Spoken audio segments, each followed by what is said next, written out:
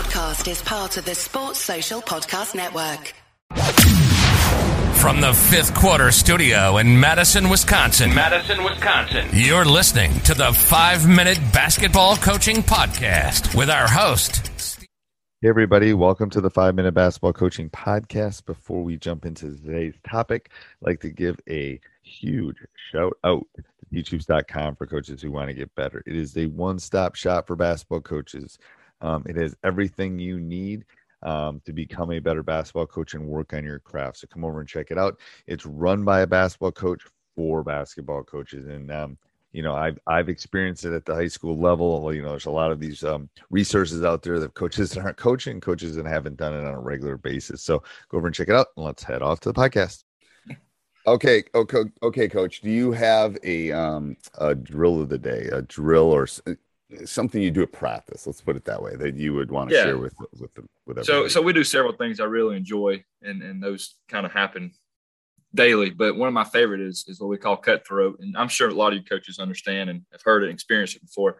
But for me personally, I love competition in practice. And we try to make as many things competitive as we can get. And so cutthroat is one of our favorite. Our players love it. I mean, we can do 2-on-2, 3-on-3, 4-on-4. Like, there's so many variations and constraints. And that's why I like it too. It's not a one size fits all. You can tweak it to what you want that day, whatever emphasis you want to put on, whether it's paint touches or, offensive rebounds, whatever you want to, your spin you want to put on it. But again, I love it because it's competitive. And, our players love it. I jump in there probably every time we go with it and, practice with them. And it just gets practice, high energy. We love that. And that's what we strive to do on a daily basis. I love cutthroat, first of all. Love it. Okay, so I'm going to go off script here a little bit. So you just said cutthroat, but then you sent me a different one. What's the one you sent me? You sent me the Laker.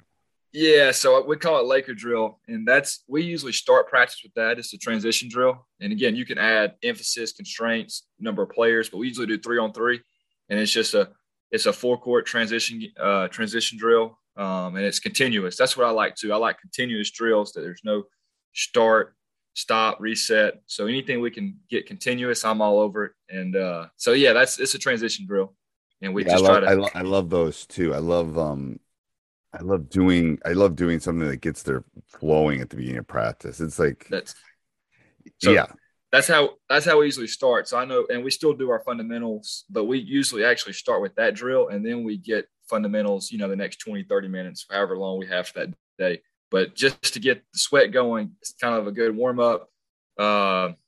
It's fun, it's competitive, and just kind of start practice off the right way. That's usually how we start our practices. Right. And what I tell people is, like, they were just sitting in algebra class bored, whatever. I'm picking a math class.